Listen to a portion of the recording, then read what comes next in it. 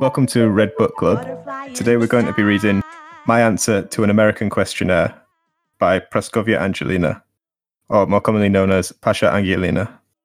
So, Pasha wrote this text as a response to a letter she received from an American encyclopedia who wanted to put together information about distinguished people from around the world.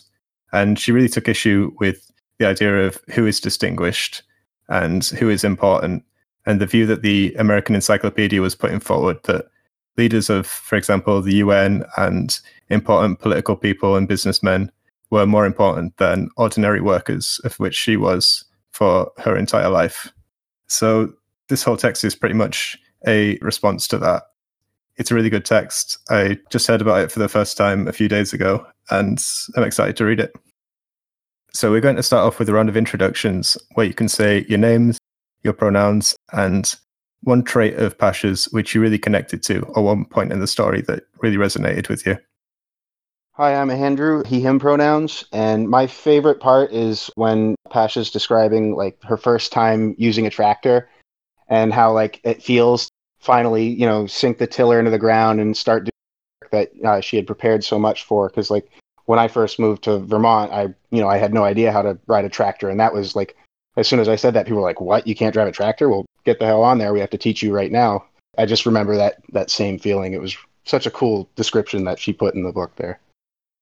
I'm Jess, they, them. I think one part that resonated the most with me was when Pasha's talking about when her brother had left, or basically when his position as a tractor driver had become available, that she took the job. Like, she said she wanted it and she took it, and she said something to the effect of, I wanted a job and I set out to take it and I took it. And it wasn't that easy. It was very hard, but that is what happened. And I appreciated the way she worded that, because I felt like that was almost exactly the way I would have worded it, and probably how I would have viewed it as well if it were me.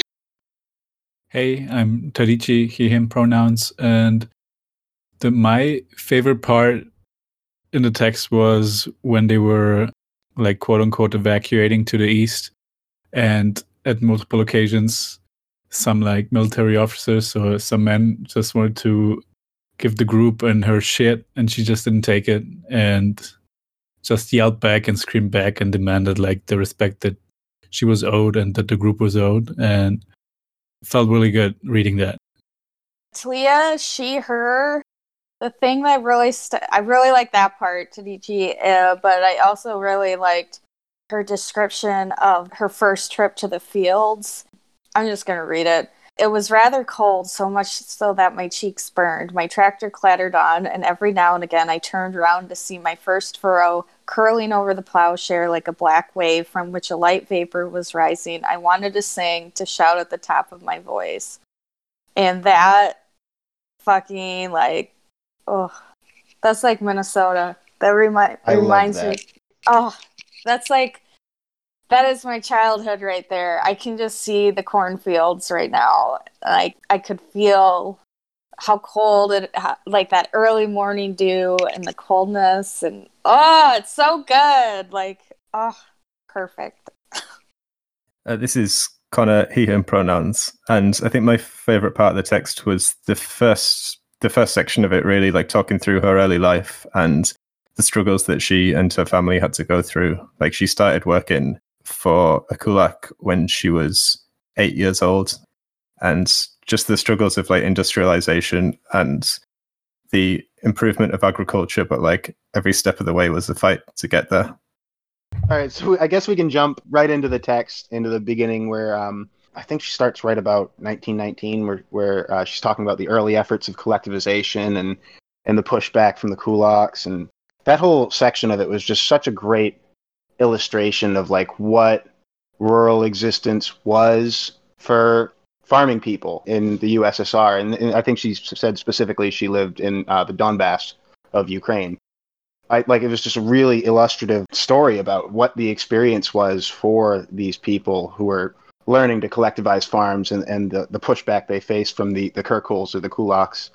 And I think at one point in this section, she talks about how she and a few others were shot at like from behind when they were walking to a party meeting in a nearby town. It was amazing.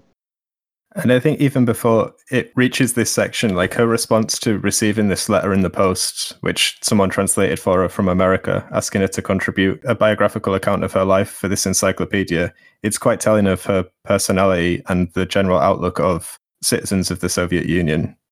She's talking about what the questionnaire is asking of her, and she says, "The questionnaire is so detailed that I am even asked to give such particulars as the date of my marriage, or, for example, my mother's maiden name.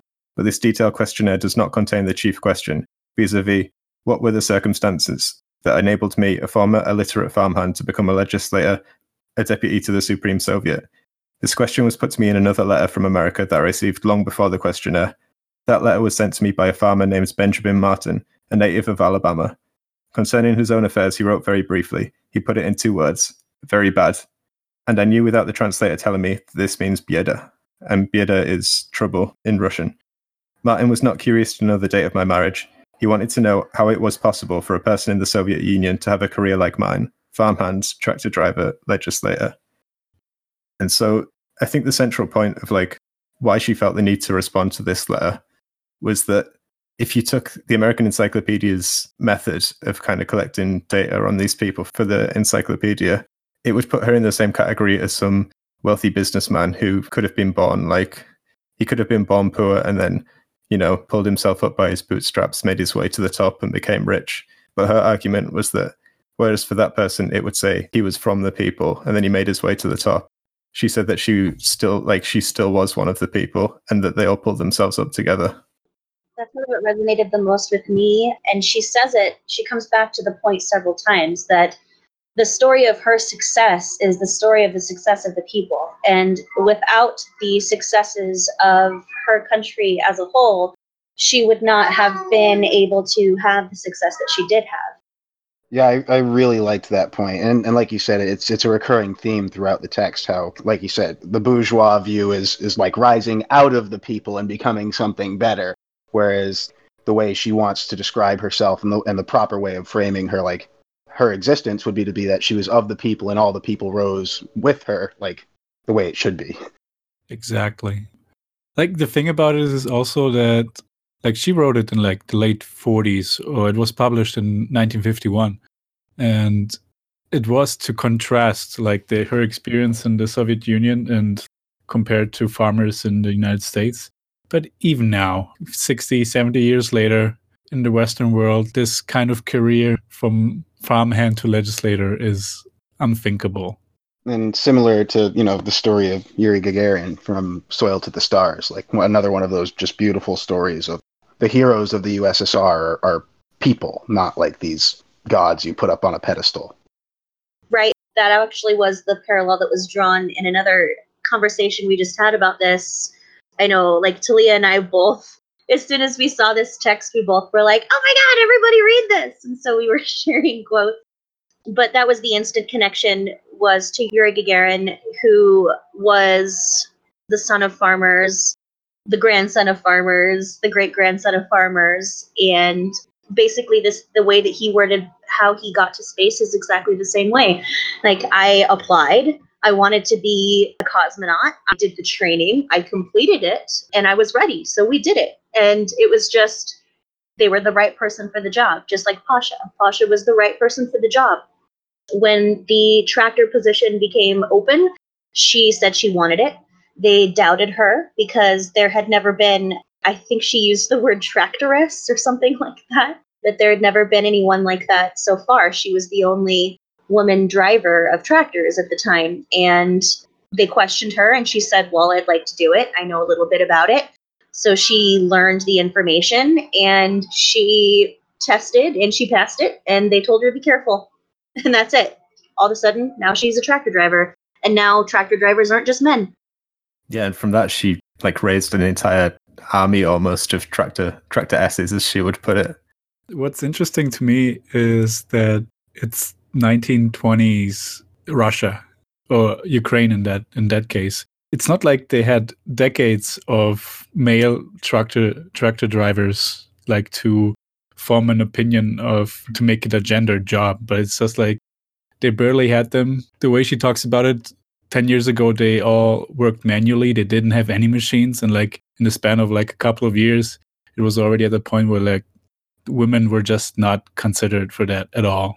And she like immediately broke it. And then they were the best by far. Yeah, I love the way she describes like the old piece of shit Ford tractor that she had to learn on, and then all the other tractors she ends up using over her whole experience, and talking about how the Russian ones were just phenomenal and simple and they just worked and they were good, and how she like trained on the worst tractor of all, and that was like her trial by fire when learning her craft. As like an equipment operator, I just found that all really cool. Like I love hearing operators talk about how this machine's a pain in the ass because whatever, slop in the bucket, this or that problem. And it's just really funny to see that in the context of 1920, 22 or 23 at this point. And so just to add to what people were saying earlier about the kind of going from the soil to the stars, like Yuri Gagarin, or in her own life, she was a peasant farmer from as soon as she was born into a peasant farming family. She went on to be elected to the Supreme Soviet 3 times in 37, 46, and 1950. And she was awarded with the title of Hero of Socialist Labour. She won the Stalin Prize. She won the gold medal at the Agricultural Exhibition of the Soviet Union. I saw 2 different sources. One said 2 Orders of Lenin and one said 3 Orders of Lenin. And the Order of Lenin was the highest civilian honor that you can be awarded in the Soviet Union. And also the Order of the Red Banner of Labour and a number of other medals. So she was like a really, really well decorated person, but in like classic Soviet fashion, she just had such humility and didn't place importance on these things. What she placed importance on was the effect that these things had on all the people around her, and like how it was thanks to all of the people around her that they managed to achieve these things. I like the added point that she actually met Krupskaya. Yeah. Oh. Yeah. At they Lenin. met at... Yeah, and she said... Krupskaya said he dreamed of Russia having 100,000 tractors. And that's what really... I don't know. I thought that was very cool. That also kind of hit my heart a little bit. She also says that the kolkhoz that they developed when they expropriated the kulaks from their region, they named it the Lenin kolkhoz. So they named it after Lenin. She talks about how these collective farms, they named them after things that were so inspirational, and that is why they named it Lenin. Some of the other names were Forward to Communism, Lenin's Behest, For Culture, and Happy Life. So she said that it was like, even the names of them were really hopeful. It was a really hopeful time to be alive. So just to put into perspective why we're doing an episode about tractors, tractor drivers, it was a really huge invention. Like, it's easy for us 100 years later to look back on it and just think of them as something extremely common. But there's a quote there where she says, "To me, as well as to the whole of our Soviet people, the term tractor means not only a traction machine with an internal combustion engine, but something more. The tractor helped us to change the entire life of the countryside. It wiped out the field strip boundary lines that had been like scars on the living body of the land. It led millions of peasants into the collective farm way of life." Yeah, just I love the way she phrases everything, just like beautiful and illustrative of how something as simple as a tractor can be a super liberatory image and word for people. Yeah, she loved farming. Like what Talia was saying earlier, like it really just fills you with that feeling of just being in the countryside and loving every second of it. Like she lived for it and she built her life around it. And she never felt like she needed to get a higher position. Like people would say to her, "You've been in the same position for 10, 20 years or something now. How come you haven't been promoted?" And she's like, "Because this is what I do and I do it well. Why do I need to do something else?" Talks about her brothers too and her friends and colleagues and how people that she's worked with have, risen to jobs of more responsibility, but that she's a tractor driver and she loves it. And that in a collective society that every job is just as important as another. And so her post as a tractor driver was so vital to the people. And that's why she talks about how these medals that she's earned, the recognitions that she's gotten, are only because the people recognize the contribution she's made to the collective, and that makes her proud. Not the fact that she's gained fame. She talks quite a bit about the concept of fame and what that means, but I don't want to forget about the fact that there's this whole instance where she is this tractor driver, a tractoress, who is driving tractors as the only woman.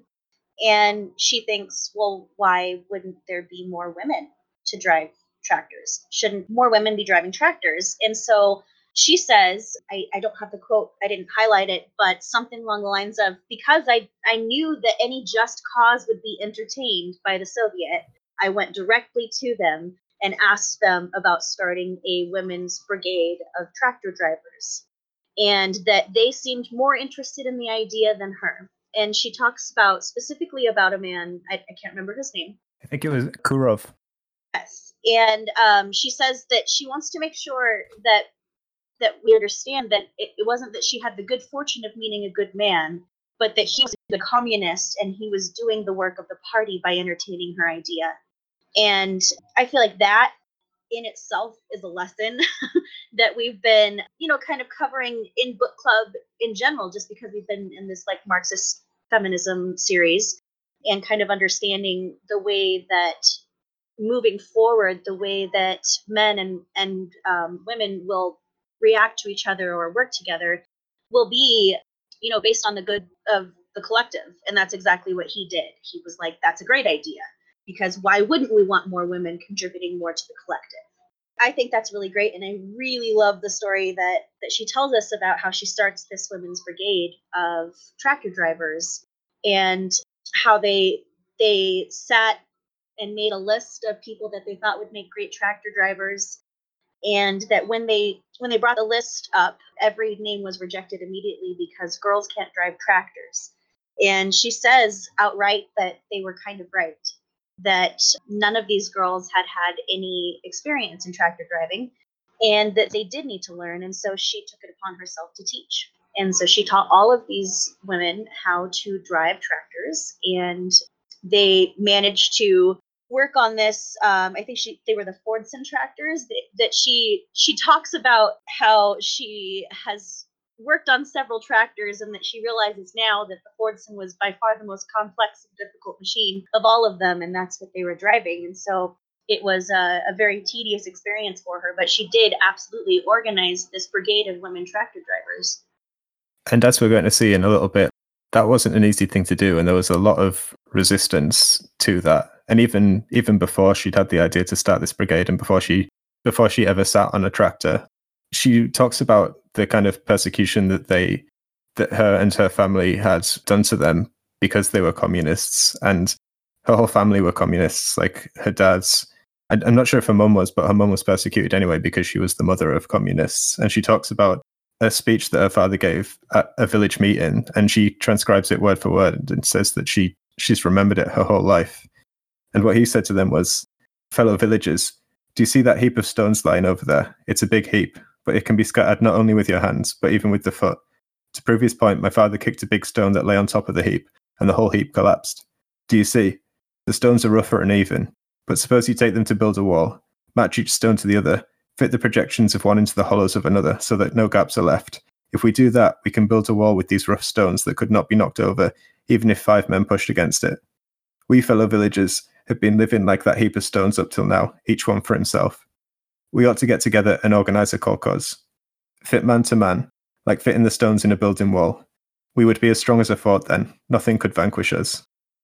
I absolutely loved that speech. Like, it's so beautiful. And like you said, her whole family was communist. Like, the whole legacy of throughout this whole story, it comes back over and over again. Just like everyone she interacted with and, was taught by were just so dedicated and really cared about the well-being of all the other peasants and all the people around them so much. Such a beautiful story. And I just loved how much they pushed back, like how much they were accustomed to struggle. That it was just like second nature to them. Like they wouldn't give up on things. She talks about how her brother and sister were going to a Young Communist League meeting in a neighboring village, and somebody started firing at them with a sawn-off gun, and they were only like teenagers. I think she said 14 and 16 years old, and they just had to run across the prickly grass barefoot just to get away from this guy who was shooting at them. And once they shook this guy, they didn't just think, "Oh, well, we better go home." They thought, "Well, we better go to the meeting. We better carry on what we were doing." And didn't their mom get beat up too by some kulaks? Yeah, just for being they're communists.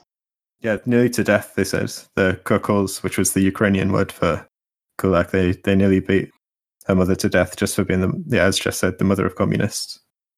And so when eventually they had a village meeting about whether or not to implement a kolkhoz, a collective farm, because these things were like slowly starting to spring up in the countryside, people were scared. It wasn't that they didn't like the idea, but it's that they were scared to lose what they already had, or they were scared of the power that the kulaks already held. So they had a vote to see who wanted to do it. And people abstained, and the people who wanted to collectivize lost the vote, and they were jeered at the meeting. People said, go on and organize. 5 cows and a couple of goats, 7 families to feed on groats. You'll have a kolkhoz.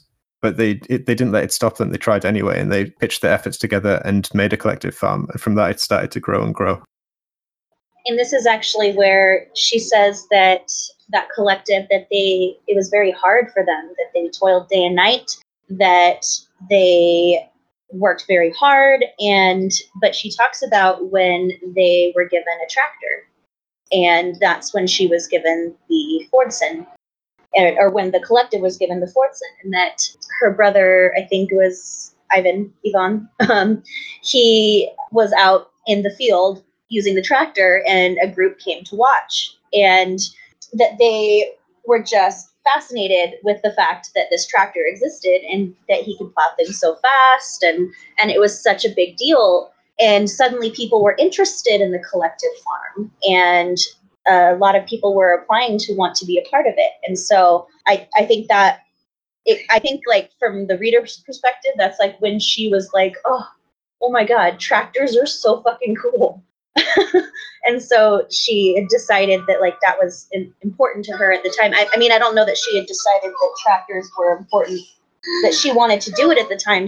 I don't think she did, but she recognized the vast importance of what it had on the success of the collective that they started. It's kind of a beautiful example of like how a change in the process of production will change our relations of production, where people saw this new, more collective means of doing agricultural labor and being used in a more collective way, like a tractor immediately being used in a collective way and not a capitalist way, and it drew them to it. I think it's a really beautiful point about how our relations of production change with the changing means of production. And so does anybody want to talk about the first time when they first assembled this team of women tractor drivers and when they met with resistance from the villagers? Okay. So one thing that I think was kind of important for later in the story, that she talks about how the Fordson was a clumsy and complicated machine with the flywheel, spools, and bobbins, and that evidently America had palmed it off to them on the principle that, take it, it's no use to me. And already at the time, it was regarded out of date, and if a hair got in the flywheel or if the bobbins got slightly damp, the tractor went out of commission for whole days. So that's like important, I think, to the story of what happens to her with this women's brigade of tractor drivers. I was just going to say how it comes up later on, how tedious these machines ended up being a point of, it was an example of the razor's edge that they were skating on their first time out as women under scrutiny trying to drive these tractors and till the fields for the first time. They were also using just the most precarious equipment you can imagine. Yeah, weren't they like leftovers from America that Americans didn't want anymore? Yes, exactly. Okay, so she's talking about after they've organized this brigade of women tractor drivers and how they were so excited to have their maiden voyage. That's just to read this part. She says, "None of us, of course, was sure that everything would run smoothly from the very first, but we would not allow any thoughts to mar that festive occasion. We had spent so much time preparing for this maiden voyage. We had put touches to our machines and had tested every detail over and over again. Suddenly, something unforeseen and terrible happened. On the outskirts of the village, a crowd of angry men met us. They barred our road and shouted in chorus, 'Turn back. We'll allow no female machines in our fields. We'll spoil the crops.' We were all young communist leaguers, and we were accustomed to Kulak resistance and enemy hatred. But here our own women, members of the collective farm, were reviling us. Later, of course, we became friends, and many of these women became tractor drivers themselves, but they were vicious in this first encounter." And they threatened them with violence. They were closing in around them, saying, "Don't dare move. If you do, we'll pull your hair out and kick you out of here." And so she runs to the political department. She runs to the Krasny Kalkos. And so she comes back. There's almost a riot. She has some support. They tell her to go do her work as a team leader. And so she goes up. They try to start the tractors, and they won't start.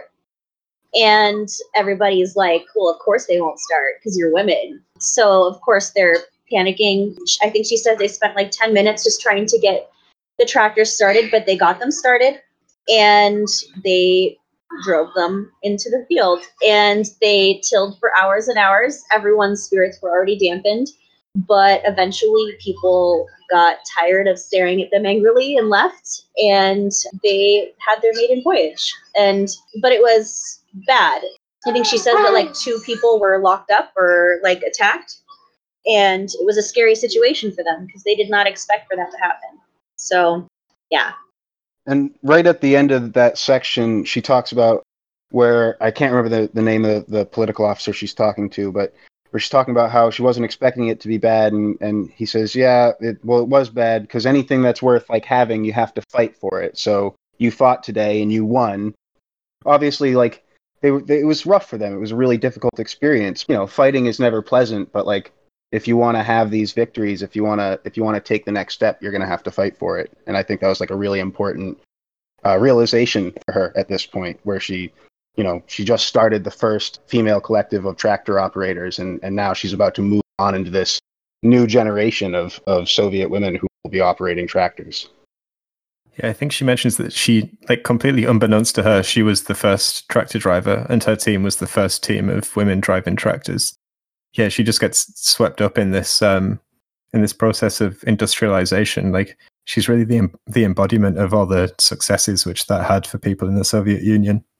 And this specific instance, she was the first, but I think it's important, just as she keeps making the parallel back to saying that her story of success is just the story of the success of her society, of her people. And I think she even mentions that while these changes are happening on her farm in her region, with her collective, that these are happening all over the country, and that, like, I think she says after her father's speech that people were afraid, but like these conversations were being had everywhere. And I think that's important to recognize. And I think that's why this work was so important to read, because this isn't just a story of Pasha Angelina.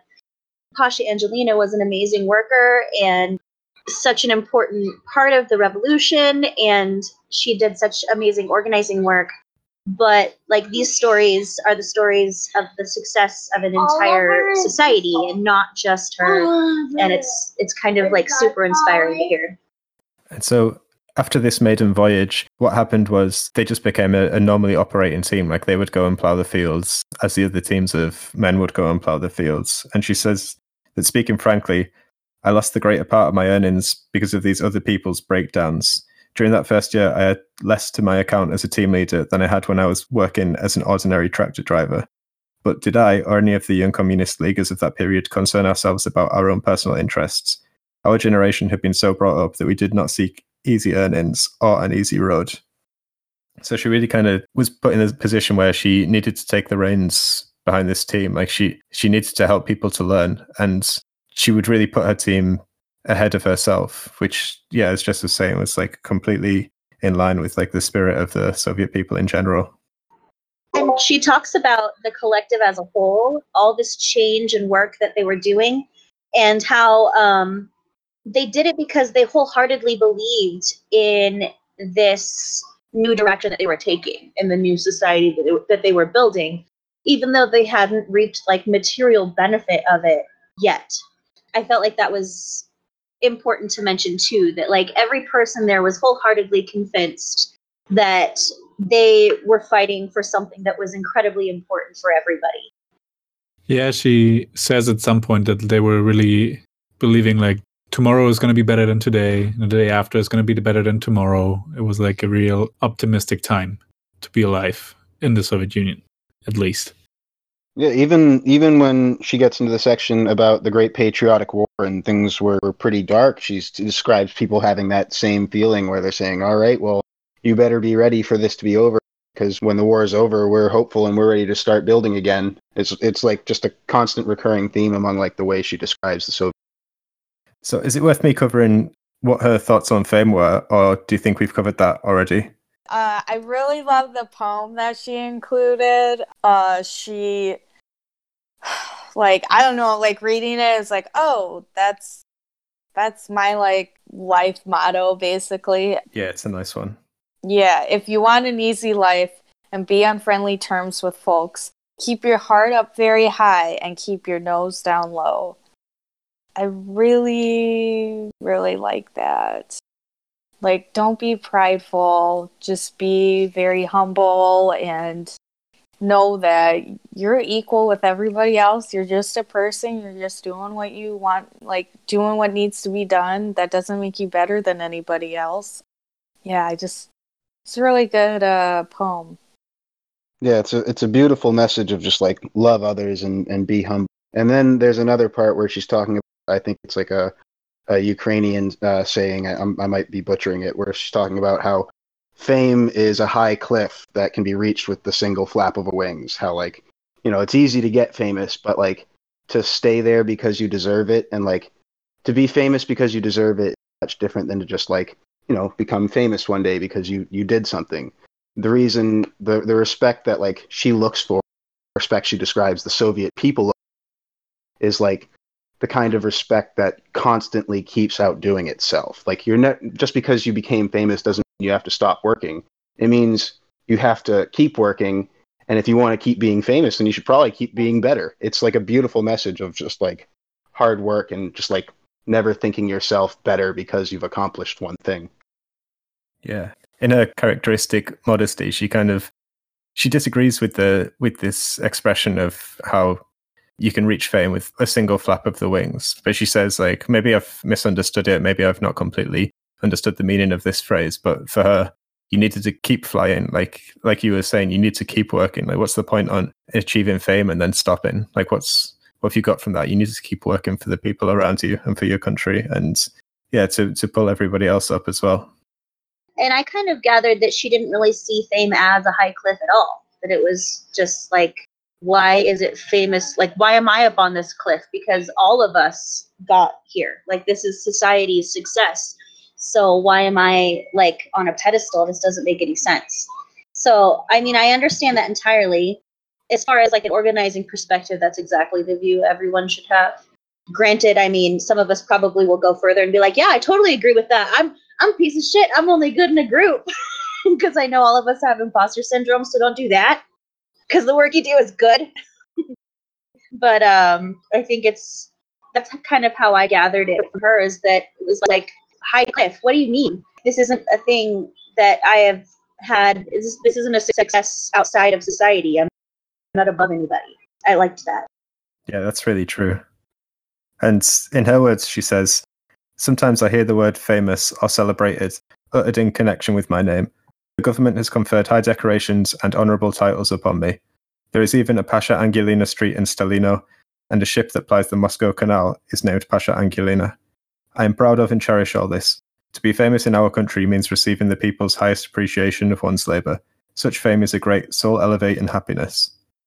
But I want to emphasise once again that everything that is said about me is primarily a tribute to my country. Anybody in our country who would dare to boast about his merits would simply be laughed at. I love her.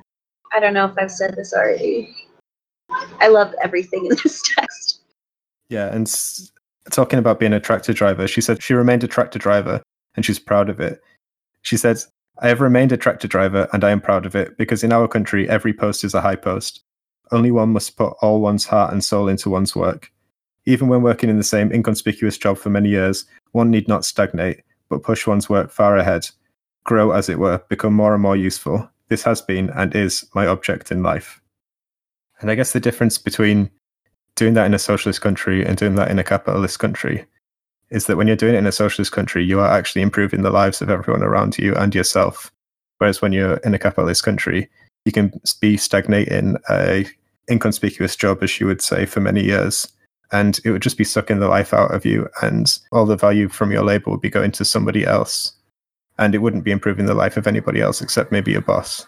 Yeah, and what's more is if you are, in fact, improving, a lot of time it's designed to be at the expense of your coworkers in a way that the capitalist is constantly trying to pit us against one another, break down that solidarity. You know, how we're all constantly competing for the same promotion. I really want to draw a parallel here because of the situation we're in right now in the middle of this pandemic, where we recognize that, you know, people are being labeled as essential or inessential employees. And we all recognize that, like, food service workers are 100% essential. But for so long, there's always this argument about, like, oh, well, they don't deserve a living wage, or like, this is just a job that is supposed to be temporary, or this is just for kids, or whatever. And completely, every time I've had that conversation, I've always asked people, like, why can't you be a cook forever? Like, what if you really love being a cook and you're really fucking good at it and you're feeding people? Why shouldn't you be able to afford to live? And I feel like that is just a concept that was understood, you know, by Pasha Angelina and by the people that she organized with and the society that she helped form. That was just understood that if you're providing something of service, if you're feeding people for the rest of your life, why is that not something that should be okay? Like, why is that not enough? That has to be enough. Every station has to be just as valuable as the other. As long as you're providing something of value to society, of course, dead labor, like something that contributes to individualism and not the collective, I understand that being something that, you know, is not held to the same regard as something contributing to the collective. But I just want to make the connection because I think we specifically as workers at this time in history, we understand how completely undervalued people that do such important work are. And it's so starkly, like, so incredibly clear that that should never have been the case, because people who serve us food should be able to survive right now. So yeah, just want to make that point. That's a really important point to make.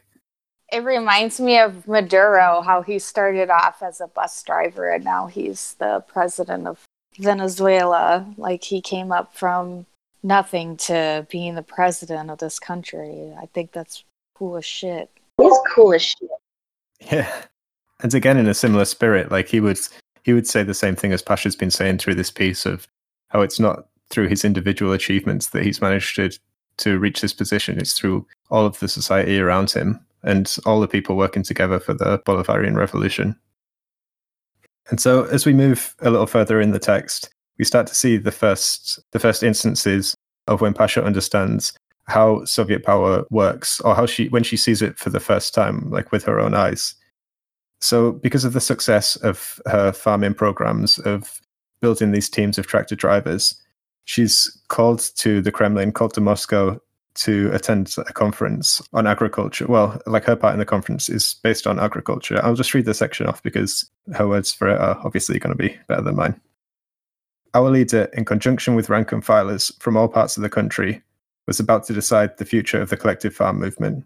I saw how glad Comrade Stalin was when any of the collective farmers made practical proposals and how attentively he listened to their counsels. To my surprise, I was asked what I thought the size of the individual gardens of the members of the collective farm should be. I've thought of the village I came from and of the needs of our people, and named the dimensions that I thought were right. Here one of the scientists got up and said in a cool and supercilious tone that Comrade Angelina was allowing her imagination to run away with her. I felt so crushed that I dared not lift my head. That's what comes from barging into state affairs, I thought to myself. Suddenly, Comrade Stalin got up and formally proposed the very dimensions I had named. Our leader's backing greatly encouraged me and the other kolkhozniks, members of the commission. This was our first lesson in statesmanship. During the recess, I met Comrade Stalin in the lobby. He asked me what my plans were for the future and inquired about the affairs of our collective farm. I was so flustered that I think I did not answer to the point. I remember, however, that at the end of the conversation, I plucked up courage and said, "On my word of honor, Comrade Stalin, we'll do 1,200 hectares per tractor." And then, immediately afterwards, realizing that is such a ridiculously high figure to aim for. Like, nobody's even dreamed of farming that much land before. And how the fact that she's made this promise that she's worried she won't be able to keep it because it's not entirely down to her, So she has to go back to her village later and tell her team about this. And a bit worried about their reaction. They're like, yeah, sure, we'll do it. We can do that easy. But I just thought it was a really interesting section, understanding how power worked in the Soviet Union and how you could have someone like Stalin, who is the head of state, and he's just really revered by a lot of people in the country. At the same time, the people he wants to listen to in a meeting is the people whose lives are being affected by the decisions that are being taken.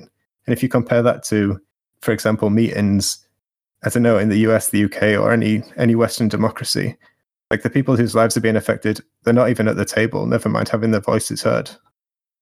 Yeah, I really like that section, particularly the end of it where she goes back to the community and they've already read the newspapers, promised to farm all that land per tractor, and they were just like, yeah, fuck yeah, we're going to do this. It's like a beautiful moment of like them saying like, yeah, let's get after it. Is this when... Oh, wait, I might have fucked up.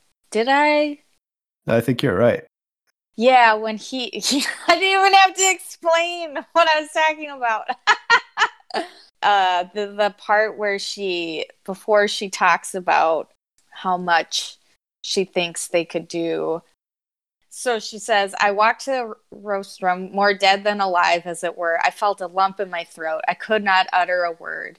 I looked dumbly at Comrade Stalin. He understood the cause of my agitation, and he said softly, so that I alone heard, courage, Pasha, courage.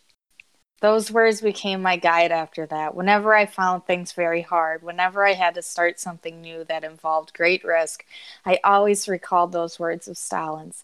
Courage, Pasha, courage. And I felt more confident, and in spite of everything, I embarked on the new venture.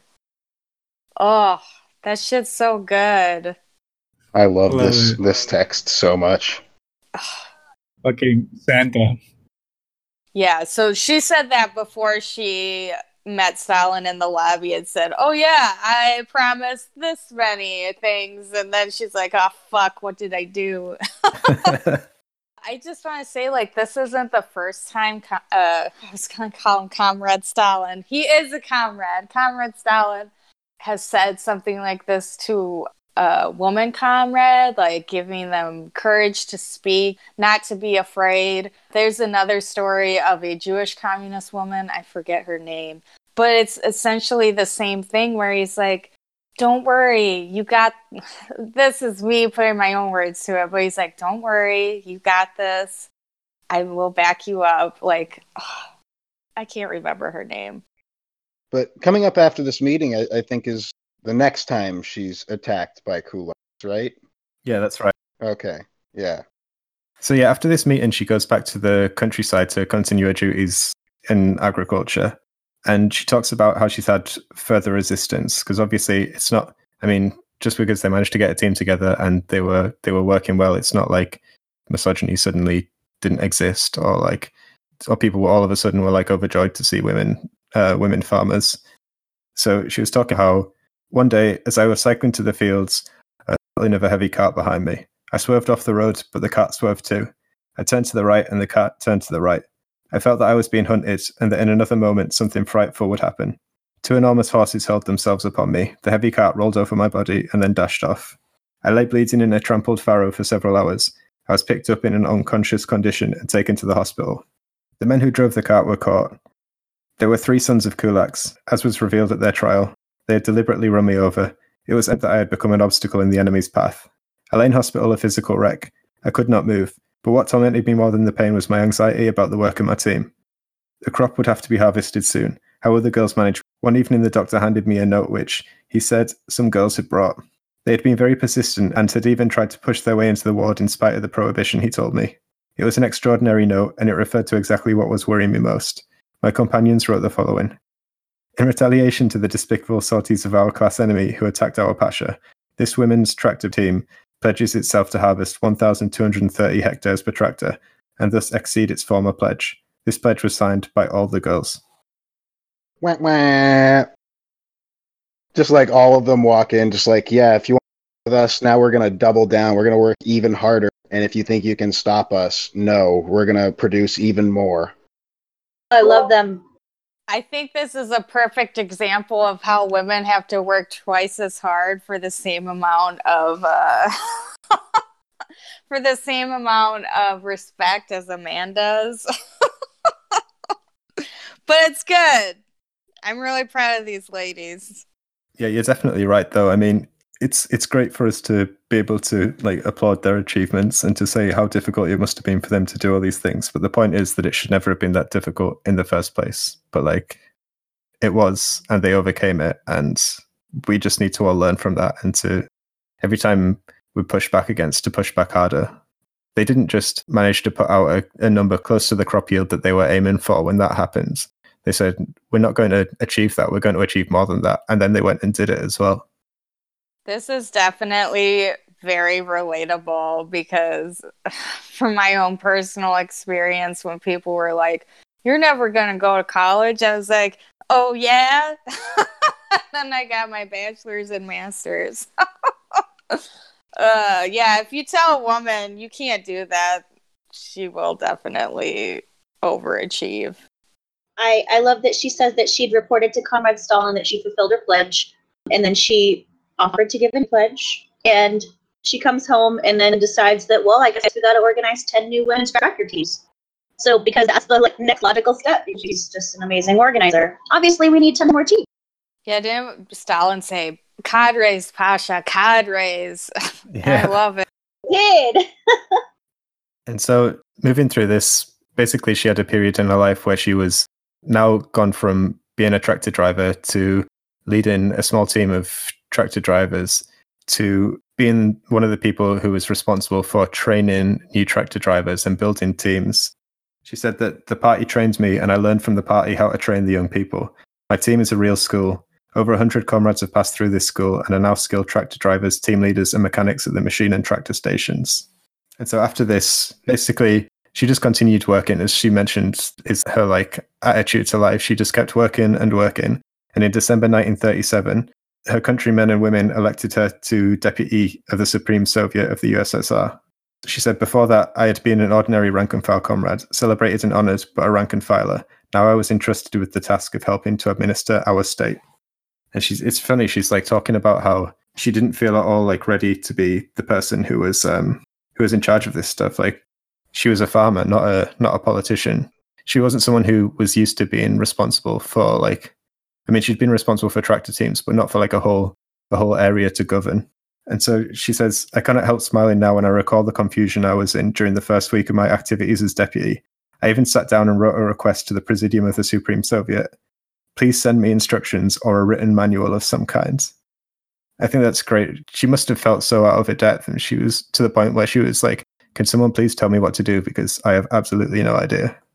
Yeah, I love the part where she's talking about all these new weird tasks that have all of a sudden come under, and how she just plans to take it in stride the same way she to plow a field, in the same way she to maintain the equipment and teach others to maintain theirs and plow their field. Going to learn this in the same, with the same spirit. And I just love the spirit she approaches her work with throughout the whole, it's her whole autobiography here. Yeah, and because it's not that she was suddenly elected to a position in the Supreme Soviet and she didn't know what to do. It's just she felt like she didn't know what to do, but the people around her obviously knew that she was competent. And so I think that's a really important distinction as well between the methods of governance between socialist countries and capitalist countries. In capitalist countries, for example, I live in Britain, and we've just got this real thing where people feel like we need to be ruled by some upper class person who's been to through higher education, and we just need some posh person telling us what to do. Whereas in socialist countries, they understand that workers can and should run the country. And so in that spirit, she just worked as hard as she could. Every time she got a request, she tried to fulfill it. And no one's going to be able to fulfill every request, but she worked as hard as she could and gave as much as she could to the people, and was again recognized for this. And so she says that during the sessions of the Supreme Soviet, I closely studied the people who were sitting around me. Who are these people who are deciding the destiny of our country, I asked myself. Here were party officials and kolkhozniks, academicians and engine drivers, marshals and privates. Here were old and young, women and men, people from all nationalities. To put it short, they are the people, an aged deputy said to me when I discussed this subject with him one day. What the old man said was very true. To get the taste of the water from a spring, there is no need to drink a pitcherful. One sip is enough. To know what our Soviet people are like, there is no need to make the acquaintance of all the 200 million of them. It is enough to look at the chosen ones among them, their deputies. The newspapers often report the speeches of foreign statesmen who attack, quote, the ruling circles in the Soviet Union. The term ruling circles, quite applicable in Western countries with their Wall Street, city, and 200 families, can only rouse a feeling of vexation among Soviet people. They say, the ruling circles in the USSR. Well, our ruling circle is not 200 families, but 200 million Soviet people, our entire people. I love the way she describes Soviet democracy, the way that, the representative officials are actually representative. It's incredible. It's like a wild concept coming from bourgeois democracy. Yeah, for someone who spent their entire life as a farmer or a Soviet deputy, she has like a really poetic way of writing. She also said, just as the sun is reflected in a drop of water, so the great changes that had taken place all over the country under the Soviet government were reflected in the life of our little Starobieshevo, which was her home village.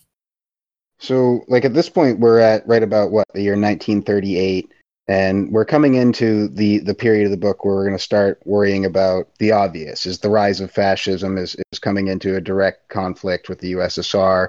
People are starting to see this, and now Pasha is realizing that all the work that she has done to make it so that women are more welcome within the workforce and more part of this new industrial agricultural workforce couldn't have come at a better time, because now they're on the brink of war, and so much of the population is going to be sent off that they're going to need every woman, man, and child that they can pretty much get to get out there and help, keep people fed and keep the war effort moving forward. Yeah, she's talking about how the people in her home village, just about the success of the collectivization efforts, basically, and how it completely transformed their normal lives.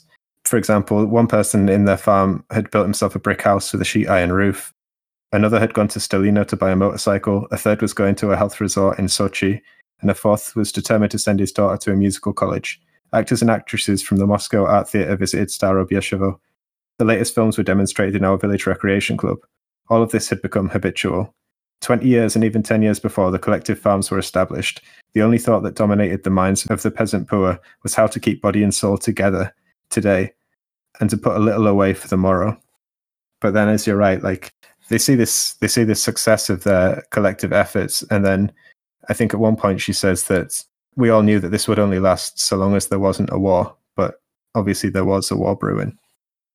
Yeah, and once the war kicks off, she's in the Donbass of the Ukraine, immediately, first area of effect. So once the Nazis start pushing eastward, they need to get the hell out of there. Their whole facility, all their tractors, they need to start heading east. And what she, even hesitant to call it a refugee caravan, because we're moving to work.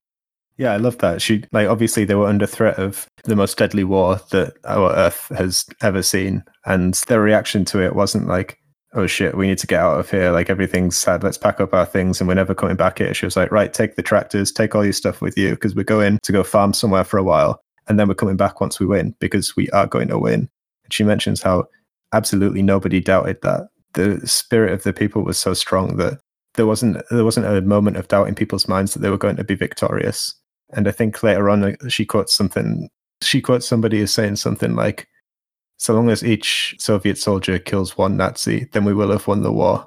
And then she makes a parallel to that in reference to her farming as well. She was like, as long as each person just does their duty on the farm, then our whole society is going to be improved and it's working well. She's a great writer. I would have butchered that completely, but something to that effect. Yeah, and it's while she's in this refugee caravan that she has the experience that I think Jess spoke about, or was it Tadici, had to confront this military officer who was about to not let them use the barge with their tractors, and immediately it's just what, you think we don't need these? What, you think we're going to lose the... And just immediately shouts this guy down and kind of embarrasses her, or him, but he immediately says, hey, you're inspiring. Tell me where you are when you go and I'll write you. Yeah. And in addition to that, seeing someone who had... they had army motor trucks that had been stuck in a ravine, and this guy was just... So they didn't treat it with respect initially, because they saw some farming woman in a big caravan full of tractors and farmers, And when this guy saw the deputy's badge, like deputy of the Supreme Soviet, the guy like started to obviously instantly respect her. And he was like, "Oh, I'm sorry for my rudeness, comrade deputy. You may proceed on your journey." And she said, "Without a moment's thought, I answered, 'Are you mad? Proceed on our journey and leave you with all that ammunition stuck in the ravine.' We decided that we must help the column out, come what may. We unhitched the wagon and the trailers with the children and the old folks, and began to haul the stranded trucks out with our tractors. We worked until daybreak, almost up to our necks in mud. That very night, in the cold wagon that used to serve our team as a repair shop, Lyolya, my younger sister, gave birth to a child." I just find it really interesting to hear all these stories of hardship, and these people must have suffered a lot, but what comes across in the stories isn't the suffering, it's the overcoming of suffering.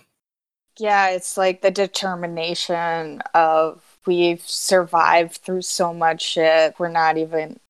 Nothing will faze us. We got this if we just work together. So I was wondering, has anybody looked to see what the encyclopedia ended up printing as her entry? I'm not sure. I can do a search for it at some point. I think the title of the encyclopedia is in the article. I'm really curious because it's a pretty amazing story. I used to read old encyclopedias as a kid, and sometimes there are really great stories in them, but nothing like this. So, yeah, it'd be amazing if we could find out what they said in the actual entry. It's probably something to the effect of what she said, farmer, married this year, this many kids, born of whoever. Yeah, I think you're right. I think that's probably what it's going to be like. And I think she even understands that herself when she's writing this piece, like with her final words towards it. But before we get there, so they've traveled eastwards, expecting to go back to the Ukraine when the war is finished, which, obviously eventually it will be over and the Soviets will be victorious in that battle. But I don't know for how long, but possibly for a few years or so, the people she traveled out there with had to go to an area in Western Kazakhstan to try farming out there. And she talks about the difficulties they had, for example, the lack of fuel. There wasn't like proper gasoline to put into the tractors. There was only kerosene. And she admits that like she kind of pulled some strings by being a deputy of the Supreme Soviet. She said they managed to find some proper petrol for her to put in these tractors. But she was like, we needed it because we were implementing an entire new method of agriculture, which hadn't made its way out to the area that she was in yet. And she talks about like the little mechanical fixes she has, like making tweaks to the tractors, which makes them work better. But yeah, while she's out there, I think she receives a telegram or a message of some sort from Moscow saying a meeting of the Supreme Soviet is convening, like you need to come to Moscow immediately.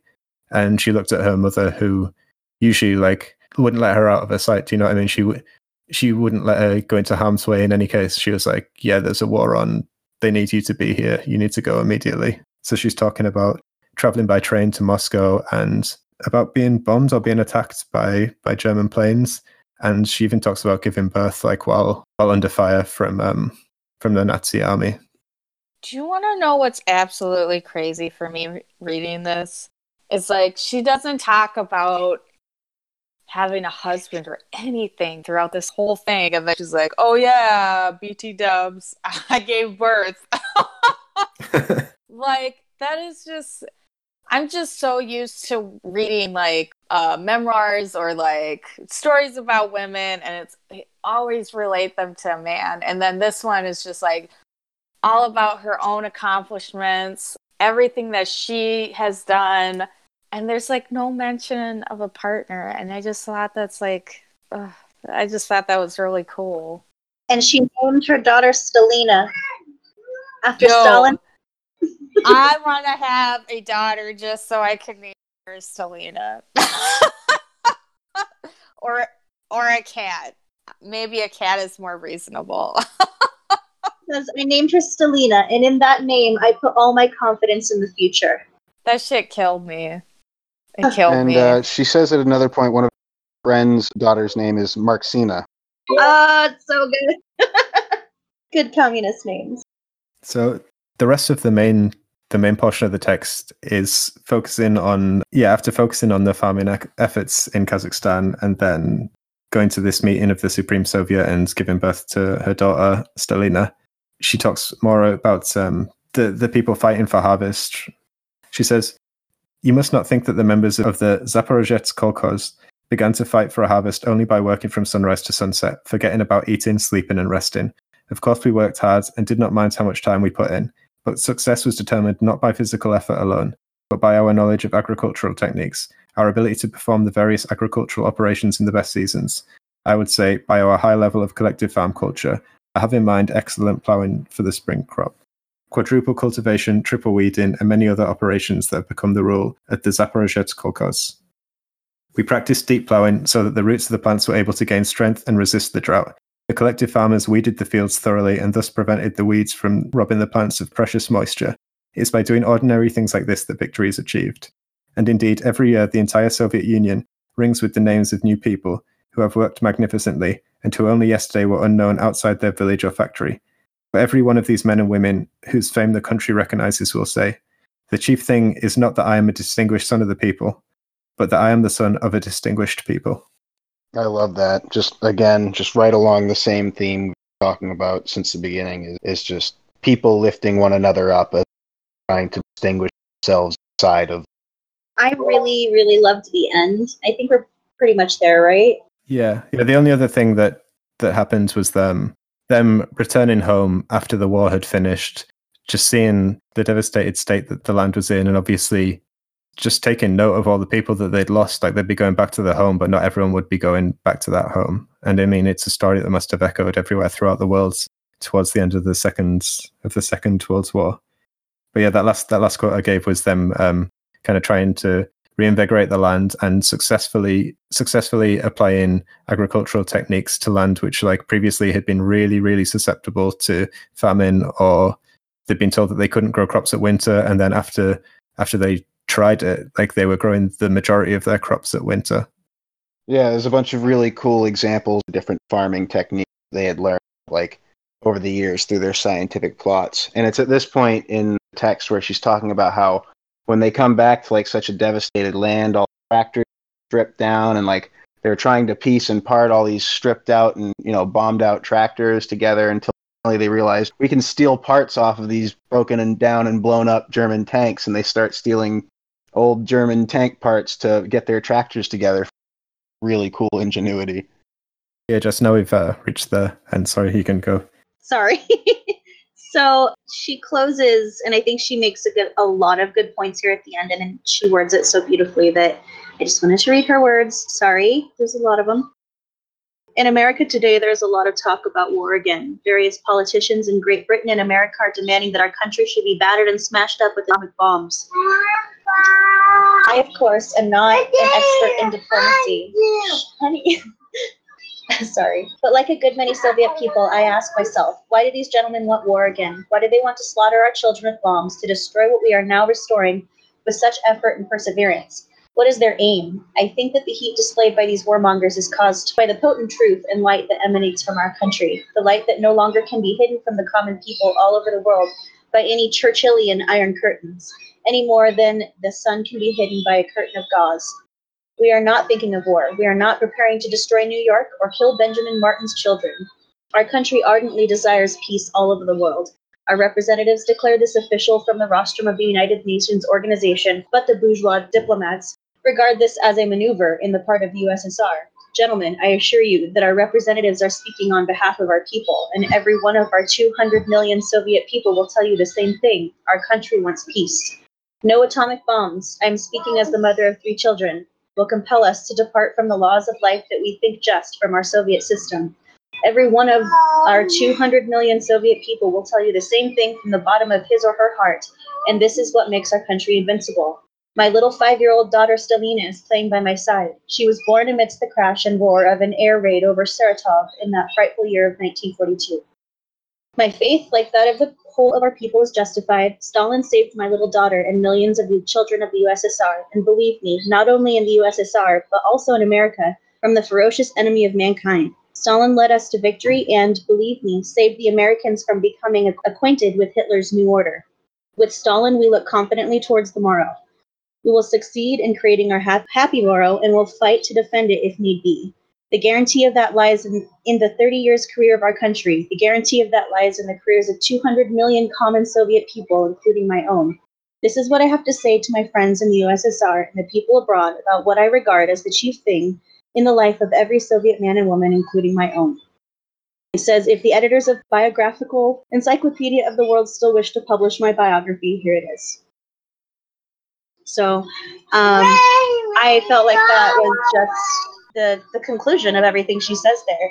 And I think it's important that we, as Americans, recognize the actual opinions of people that exist in the USSR because, you know, we're living nearly 100 years after this and nearly 100 years of anti-communist propaganda telling us that this is not how the Soviet people felt.